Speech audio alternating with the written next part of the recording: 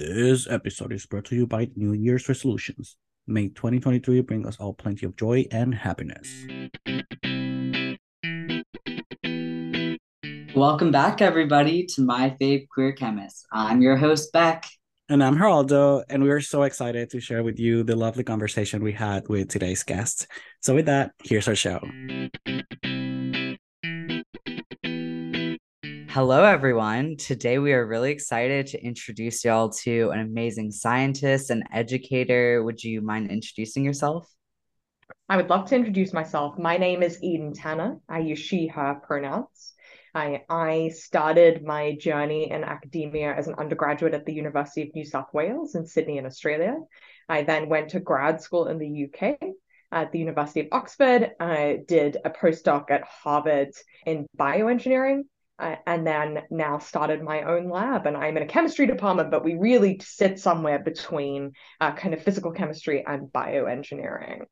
And I would say that we're really interested in exploring the kind of materials biological interface, breaking down barriers in drug delivery, but also in who we think about can be a scientist and who we think can do research. Awesome. We are so happy We to love have you that. here. We love that. that. Okay, so first question, kind of starting at the very, very beginning of your scientific journey. Can you tell us about how you first got interested in chemistry? Yeah, so I guess this story has two kind of threads to it. The first is what now I realize is chemistry, but didn't as kind of a teenager, which is keeping fish alive as pets. So to keep a fish alive, you don't really need to keep the fish as much as you need to keep the water. And of course, it's kind of the interface between chemistry and biology and keeping those microorganisms alive. And so really that's what sparked the first interest in chemistry for me, was trying to get that water chemistry just right to keep those fish happy. But in terms of academic chemistry, it wasn't really until I was in college. You know, I'm the first person in my family to go to college. And so I didn't really realize that like being a scientist is something you could do as a job. And so it was really, and I know this is the story for so many of us, but it was really one of my freshman chemistry professors who kind of invited me into his lab to do research. And I was pretty much set on being pre-law. I was pretty convinced I was going to go and go to law school because I thought it would be really fun if people could pay me to argue with other people, because I thought I was really good at that. And I just got into the lab and I really fell in love. There's like no other feeling to describe it. The feeling that you know something that's a secret from the rest of the world and you're the first person to know that secret, and like being able to share that with people. And so that's kind of what got me hooked and why I'm here. And now, instead of being the person who first gets to hear the kind of universe whispering its secrets, I get to be the person who creates that space for other people, which is, you know, the best feeling ever. If I can do that for one person even one time, it's like I'm happy. That is such like a beautiful poetic way to like Mhm. describe chemistry, finding yourself like in your like first lab experience, and like really the like beauty of like the journey of being a young scientist. Like all of us, anyone who even really listens to this podcast, maybe you're not even in the chemistry field, you listen to this podcast, like if you're connected to science in any way, that like finding out, like figuring out, like you're kind of in on the secret is so, that's Mhm. like such a beautiful way to put it. I've never thought about it like that. And what a beautiful way to going from that stage in your life to then become the person that mentors and then guides those people into their Mm-hmm. careers. It's beautiful, just like a cycle. And it's so funny when you mentioned the fish, the tag. I don't think about it, but you think that's right. Usually you have to check the levels of the pH of the water, Right. oxygen levels in the water. You don't want algae and other bio organisms growing in your water. That's so cool, actually. And it was specifically actually the equilibrium between ammonia and ammonium, which changes with pH. And so the kind of Yeah. ammonium ion is much less toxic. And so figuring Mhm. out at how the pH interplayed with that kind of really kind of sparked me into thinking Mhm. about how I could influence the chemistry and keep the fish happy. I love that. You see, now I can add this to the list of things that people don't think that chemistry is involved, but there is chemistry. And this is something that everyone, deals with, the fish tank. Not everyone, but a lot of people deals with fish tanks. Yeah. And there's chemistry there. Mm-hmm. Okay, so continuing your academic journey, you then, like you mentioned, completed your undergraduate studies at the University of New South Wales in Sydney, Australia. And then you moved to your PhD at the University of Oxford in the lab of Richard Compton. Can you please tell us about, your experiences in these two different institutions, specifically as an LGBTQ plus person? Yeah, absolutely. And I will say that I had maybe a unique experience. I hope not, but maybe a unique experience in that my PI was really the first person that I came out to as being queer. And Wow. he's not queer himself. And so this is Jason Harper at the University of New South Wales, and I really had lots of hearts with him, and he was a big part of the reason why I'm in this job now. He was the person who said, "I think you can be a professor. I think you should do this, but you have to leave Australia and go somewhere else to experience science around the world." But he was like, "Yeah, no, that makes a lot of sense." And he really was there with me while I was navigating that part of my identity as a young adult. And so the importance of PIs acting as allies for their queer students cannot be understated. I mean, he really provided a space for me to figure out who I was as a young person, and kind of gave me the armor I needed almost to go and just move countries. I'd never really left Australia for any significant period of time when I moved to the UK, and it was kind of terrifying. And it was a little lonely, moving to a new country, a new research group. I'd never done that before, so I didn't really appreciate the level of grief that comes with leaving almost like a scientific chosen family. But luckily, I began to kind of create my own family when I was in Oxford. So one really cool thing about Oxford and Cambridge is that they have this college system. So even as a grad student, you're part of a college where you kind of are organized socially. And so that meant that all of the kind of LGBTQ plus people within the college would get together and socialize. And so you had a support network outside of the lab, which was really important. But also we kind of had a section of the office where all of the like queer people liked to sit. And so that was really fun. And I think that was also really informative for me, is having other queer lab members who I could talk to about what my experiences were like in grad school. And so I think that was a really unique opportunity, and the importance of community, really, I think. Yeah, It's that's when you awesome. speak about the colleges, is it the groups of like chemistry people, or is it different majors and different areas of Yeah, it's totally different education? areas. And so I That's think so there are cool. 38 or 39 now. There's a new one, colleges, and you're divided, yeah, not by your Oh, subject area, uh-huh. but by other things. Although St. John's College, which is where I went, and also where Professor Compton was as a fellow. So everybody really is associated with a college. Most of the Hmm. academics are, although not all of them. And so it's more like a social home. That's Although so cool. undergraduates have all of their like one-on-one teaching within the college system. So, but for graduate students, it's much more of a social community Hmm. home where you'd get to meet people doing all different kinds of PhDs. That is So that so was really That's so cool. cool. Oh my So yeah. so gosh. so they really like want you to socialize with people and like make Yeah. peers. Okay, that's so cool. Mhm. That should be implemented in the US, because I I think know. at least graduate programs are very isolating. You only, you if you don't go out and start meeting people, there's nothing that the school. I mean, I'm talking in my experience and some other schools that Yeah. I've talked to people. You have to do, which we have to put the foot forward, but the school should do something to bring people together, and you can meet other people from other majors and other colleges, like you said. That's so cool, actually. Wow, awesome.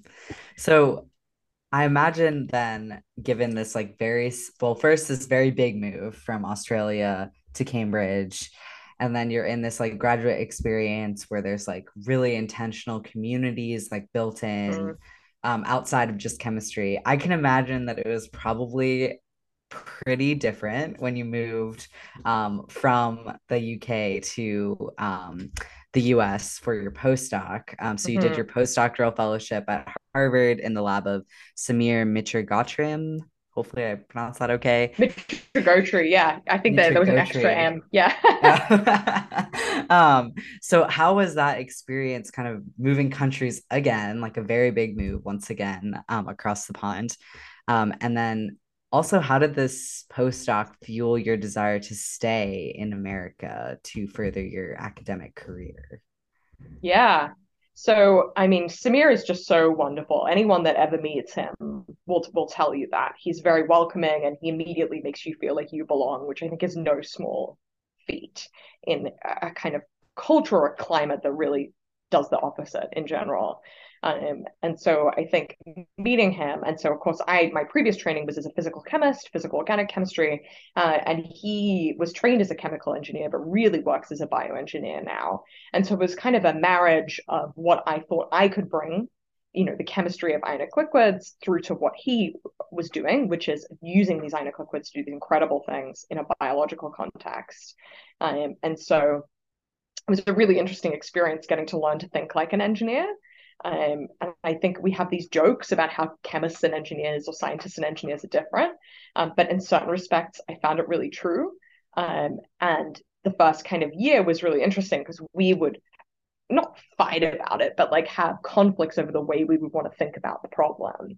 But I really began to appreciate like the idea of viewing, for example, the human body as a system. And so I thought some of the things from engineering we could definitely use in chemistry, thinking about how the work that we're going to do is going to impact real people. I found that really, really cool. And so really, for me, in terms of staying in the US, I interviewed actually in 6 different countries. So I had on-campus interviews in the UK, in the US, and in Australia. And ultimately, and I know we'll get to this in a little bit, but ultimately, this is just where I found my home. One great thing about the US is really that the funding landscape means that it's possible to do a little bit more than other funding landscapes, for example, in the UK or Australia or New Zealand. So that was an important factor. Is unfortunately you need funding to be able to do your science, right? So that was important, but it was also the home that I made here. I have a sort of related question to this, and also something that you mentioned earlier. So when you were saying that, we're looking into PhD programs, your advisor recommended you going outside of Australia. Can you speak a little, if you have any comments on that, like, because I don't know anything, about the schools in Australia. So is there a reason? Because I know in my case, it's a little bit different. I'm from Puerto Rico, so I did my undergrad there, and then my undergrad PI was like, "You want to do a PhD? I recommend you go to the States to do a PhD instead of staying in Puerto Rico." And a lot of of that is because of funding and opportunities like that. So is it sort of similar, or yeah? What can you comment on that? Yeah, so I think that advice really came from a place of, and I'm not saying that I love this about academia because I definitely don't, but this idea that you have to move and get new experiences and experience new things, and that you are inherently more valuable, almost like the further away you are from all the people you love. Like you've proven yourself worthy. You've fallen on the sword of academia and you've proven yourself worthy. And so I think it was more just like you need to experience a different academic culture. And both like on paper you will be more competitive, but also scientifically you will think more deeply about things because you have a different perspective. Right. And so I think that's where that was coming from. It's like you need to go and immerse yourself in a different academic culture and a different just culture in general than what we have here to really appreciate what we're doing and like kind of broaden your focus. So I think that's where he was coming from when he said that. Okay. That's such a unique experience, like starting off in one country for your undergrad and then going to a completely different country, a different continent for your grad school, and then a completely different country and continent for your postdoc. So did you kind of see like really, really stark differences between doing even just like research, not even just thinking about like the culture of the country and whatnot, but like differences in like how research is done, the culture of like chemistry research at like these 3 different institutions? Yeah, huge differences. And I also want to say, for the record, I didn't imagine I was going to end up at Harvard. I actually interviewed with Samir when he was at UC Santa Barbara because I felt really strongly about being able to see a beach from the lab. And I was probably like the most heartbroken postdoc at Harvard for the first 6 months while it was snowing. I mean, you have the Charles River, you have like some water. Not the same. I- Not the It's not the same. same. I was so sad. I was so sad. But yeah, there's huge differences in culture. I think one of the big ones is there's this huge tea time culture in the UK. So like at every day at like 3:30 p.m., everyone would like down tools and go and have tea. And you would literally, I mean, it's like imagine like the department holiday party, but every day. So every day you like were talking, department tea time. yeah, you're like talking to PhD students from all across the department That's and other awesome. faculty over tea, and everyone would just like convene and there was this beautiful big common space where everyone would come to drink tea and talk to each other. And so I think that's really quite a big difference. We seem to not have that much culture, that Mhm. culture really as ingrained in the United States. I think the idea Yeah. that you would kind of stop working in the lab to go and talk to people would be like heresy here. You know, that you would like stop Yeah. running your reactions or whatever to go and catch up over a cup of coffee. Yeah. Right. And it would be like sanctioned by the head of the department. Is kind of That's surreal. Right. That is so real. is kind of wild. But I really appreciated that because I think it really taught some of the softer skills of like collegiality and how to Mhm. talk about your science in an informal way that we do when we go to conferences. Mhm. But like that's quite high pressure. Yeah, Yeah. definitely. I will say one of the other cultural aspects that I appreciate about the US is that when you get offered a place in a PhD program, it comes with funding. Now, admittedly, Right. often you have to do stuff for that funding. It's not like Mhm. you just get given the money and you get to exist. But in the UK, that's not how it works. The funding is not tied to the admission offer. So you Oh. have to get funded separately from getting into a PhD program, Oh, that is So- very intense. which is Wow. stressful. Yeah. Wow. Wow. Yeah. So it's sort And of I like think postdocs. Yeah. Yes, exactly. And I think that really has a huge opportunity to perpetuate inequality, right? Like Mhm. I can't imagine how, in the same way here, that you could go into a PhD program really from many more backgrounds than you could in the UK, to be able to self-fund a PhD until you can get funding, to be able to prove that you have like $18,000 in the bank so you can accept your offer, like all of that, I think, probably plays a really big role in perpetuating the inequality that we see in higher education in the UK. Yeah, Right. definitely. Wow. That's very interesting. Wow. And now we're gonna switch gears a little bit, but that's really interesting.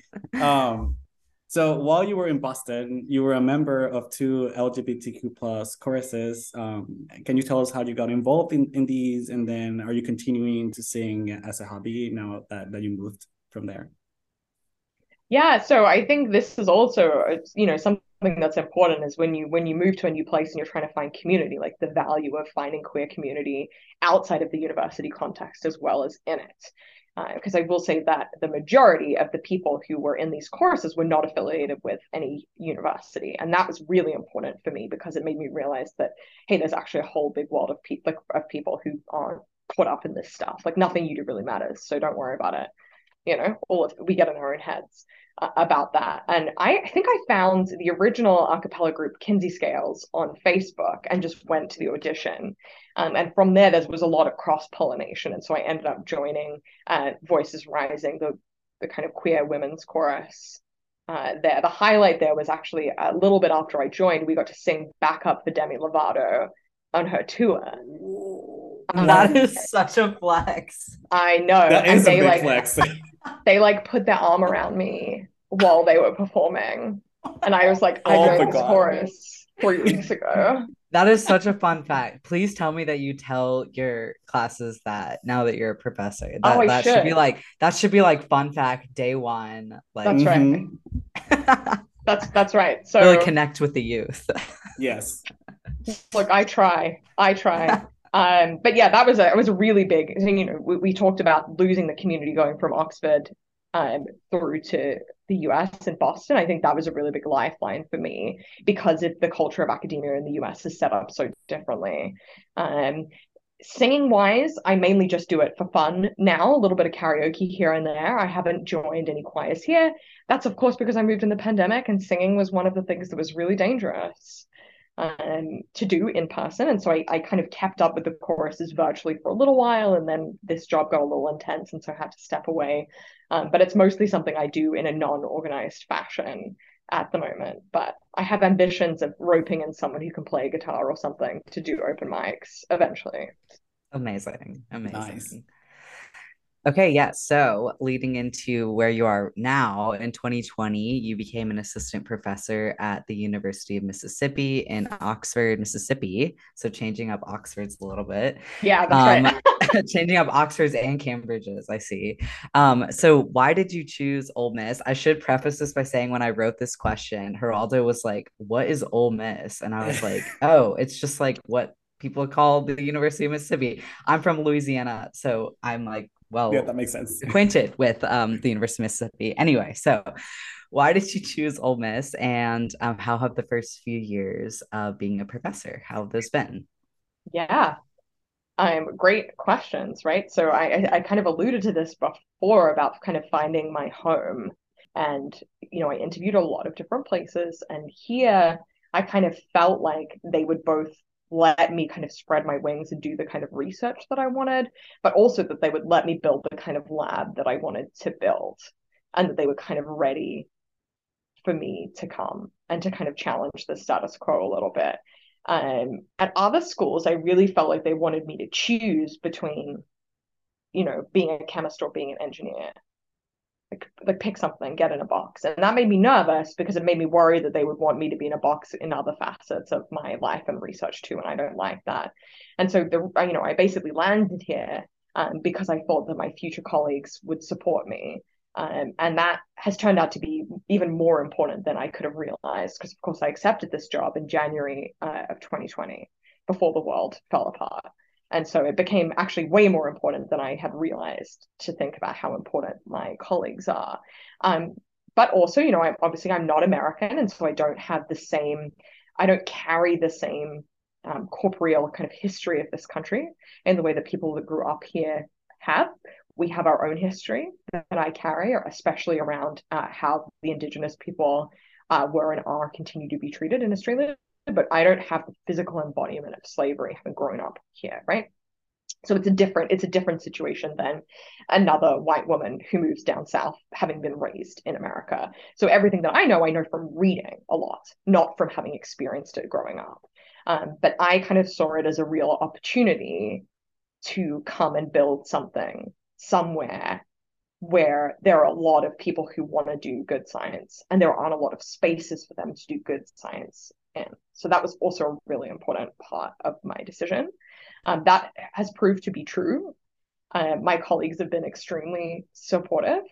I even broke my ankle in kind of the winter of 2021, and my colleagues drove me to every single doctor's appointment. This was before we had vaccines, right?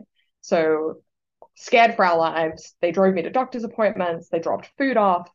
I was living alone at that time because my husband was in Cambridge for a postdoc. And so it's really like, if I have any advice from anyone who's listening to this, who's currently on the job market, find somewhere where your colleagues will yell at the doctor for not giving you a mobility aid if you need them to, you know? That's amazing. Like find somewhere where Yeah. they really have your back as a person. Like you are not just like a cog in the machine, you're a person and they value you. Yeah. Um, That's awesome. This is a direct translation, well, sort of a graduate school, you need a support system of peers. When you're a professor, you also need a support system of peers, it's like, yeah, it's incredible. absolutely.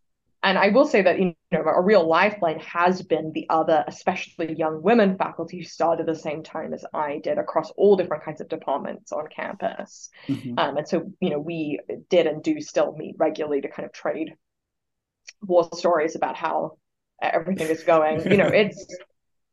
It's tricky to say what it would have been like to start a lab in a different context because I don't have that other context. I know that there were lots of challenges, fears of the people that kind of trust you to look after them getting sick because they're working in a lab, down to very mundane, non-important things like we can't get gloves or pipette tips to save our lives. And so that was definitely challenging, but I don't know that, for example, having set the lab up in 2019 and then having it shut down after a year, whether that would have been worse. I can't Yeah. say, everyone who's worked with me came in knowing the reality of the situation that we're dealing with in terms of supply shortages and in terms of, the way that the world is at the moment.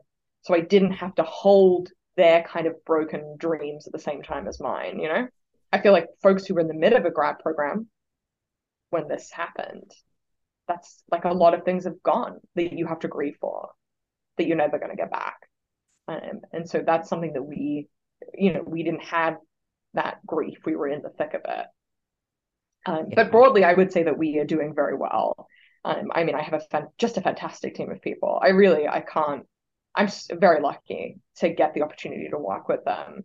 And now sitting on kind of on the other side of the desk, if you will, like I've met a number of scientists now who I've said, oh my God, like you need to be here. Like the world will suffer if you aren't here.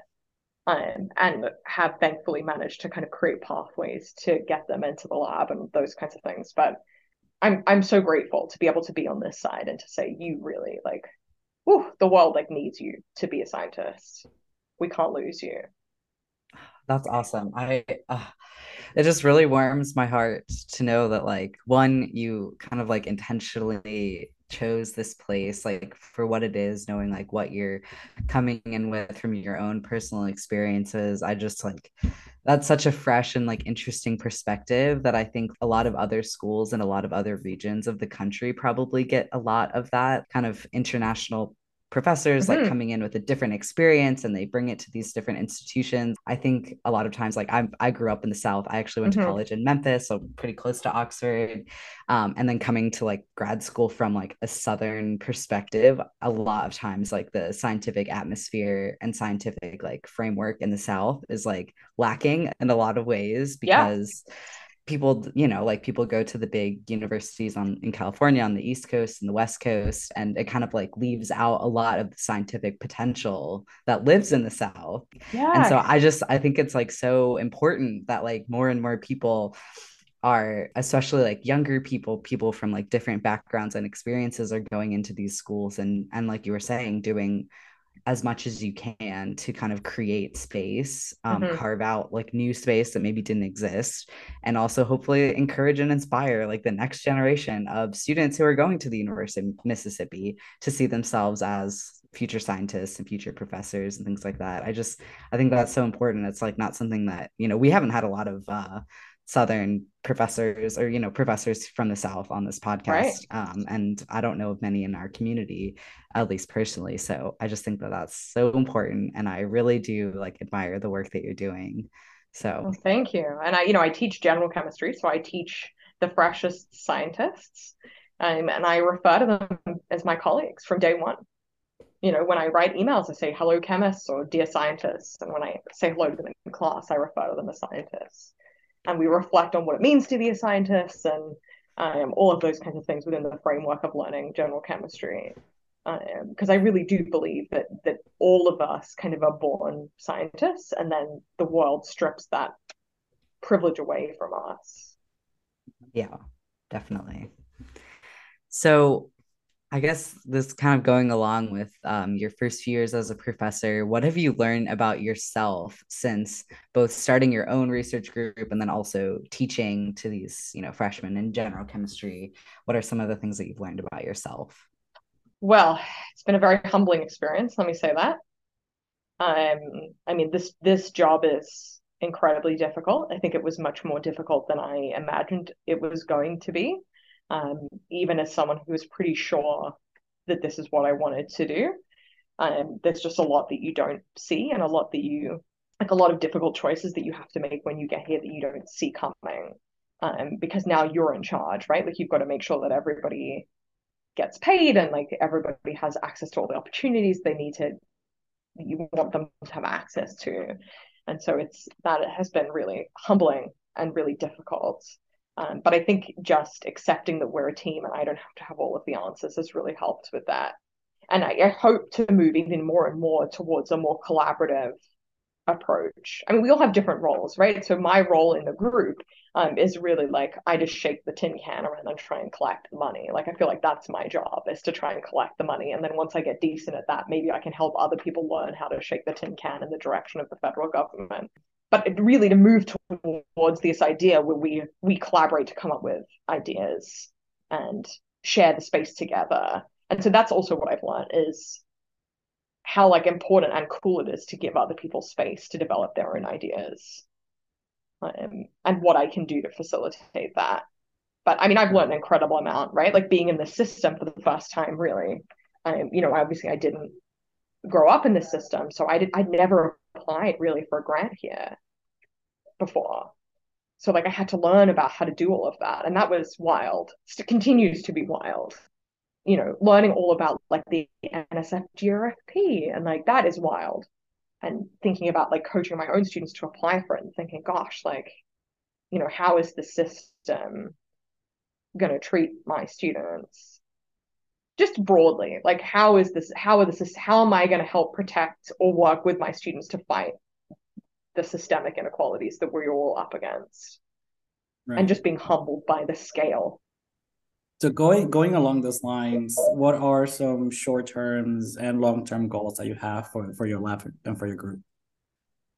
Yeah, so obviously we have a bunch of scientific goals, right? So we really work to try and understand how these ionic liquid coatings that we're designing, how they interface with the body. So I mean, obviously the ultimate long-term goal for that would be to be able to eventually see these in people and helping people, and particularly helping people who are amongst communities that have been historically marginalized. So that's another big focus of the research that we do, which comes naturally when you have people from all over who are contributing, because they have problems that they see from their families or their communities that they want to solve, and they just need a space to solve it.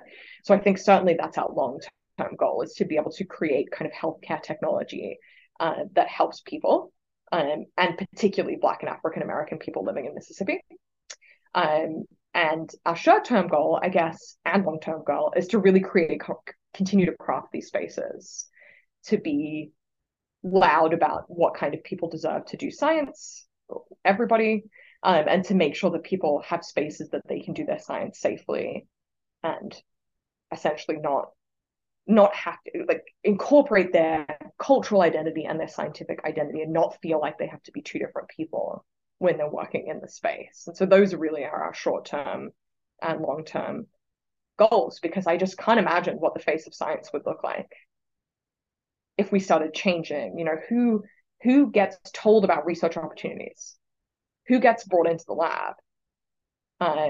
You know, I have students who are working, obviously, but could we pay them to do science instead, so that they can both do science and be able to feed their family? You know, like, how can we do this? And it's an uphill. Like, the easier way around would be not do any of this work, but that's not why we're here. You know, that's not why any of us are here. We don't take the easy way out for anything. If we can solve hard problems in research, why can we not work together to solve hard problems in diversifying and creating actually inclusive spaces for people to work in? Yeah, we love definitely. That. We love yes. that. I mean, yes to all of that. What a noble fight and noble goals to have as a young professor. I just think that it's very admirable how much of a commitment you have to not only, you know, I don't know, I feel like a lot of times people say like, oh, I'm working to make, you know, chemistry spaces more diverse and blah, blah, blah, blah, blah. But to really like have it integrated into your research model, to your like what you want out of your lab, what you want out of your time as a professor, to really make that like an integral part of the foundation of your research, I feel like is something that we don't see a lot, and it's just like very amazing. So thank you for doing that. It's beautiful. Yes. No, it's my pleasure. I'm really, as I said, I'm just very privileged to get to work with these scientists, and I cannot imagine them not being in science. You know, I just can't. And so I'm lucky to play even like, you know, one tiny speck of the part of that story that started for them the way it was started for me, and presumably for all of us who are sitting here in science. You know, someone's got to be the spark. Someone's got to provide the shelter from the wind so the fire can grow. You know, definitely. Okay, so one of my favorite questions, the question that we ask every single episode, who is your chemistry or science role model and why? And you can have more than one. Yeah, I've been thinking about this for a little while, knowing that you were going to ask this question. I think it would be difficult to not say Carolyn Bertozzi, right? Especially given her recent Yes. Nobel Prize victory.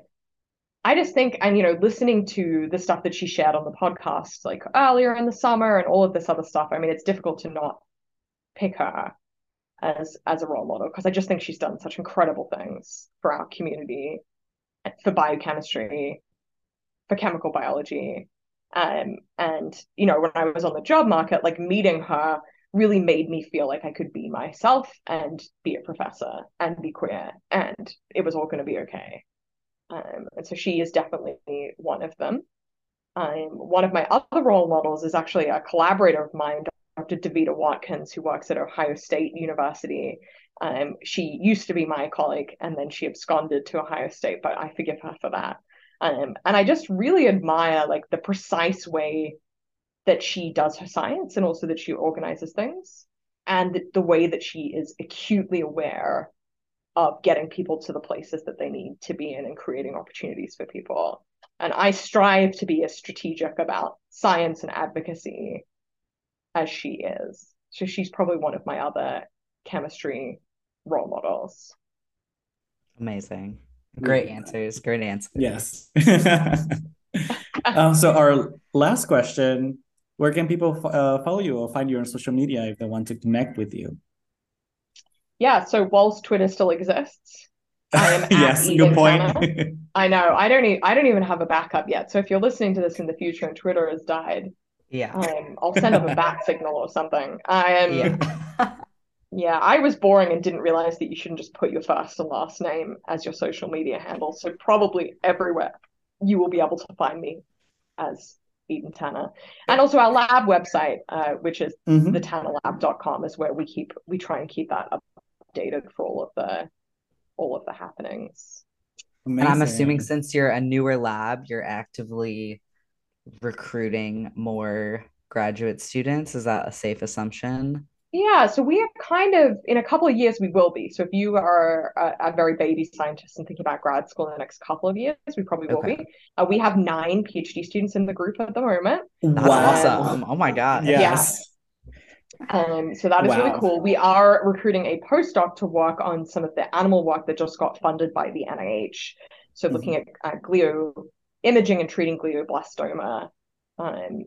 So Okay. if you are Cool. finishing up grad school and you think you'd like to come and work with us and work with an amazing group of people, and I have a service dog too, so you'll get to hang out with the dog, which is pretty cool. Oh my Um, God, I love that. yeah. So please drop me a line. Awesome.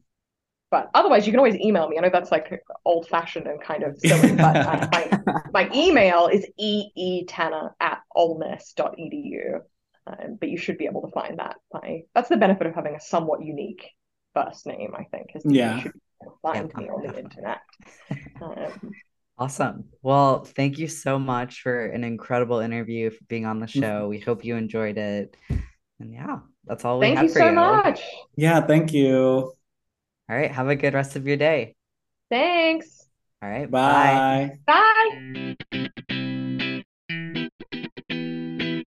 We hope that y'all are staying safe and healthy out there. Remember to fill out the nomination form on our Twitter if you're interested in being interviewed for the show. You can follow us at MFQC Pod.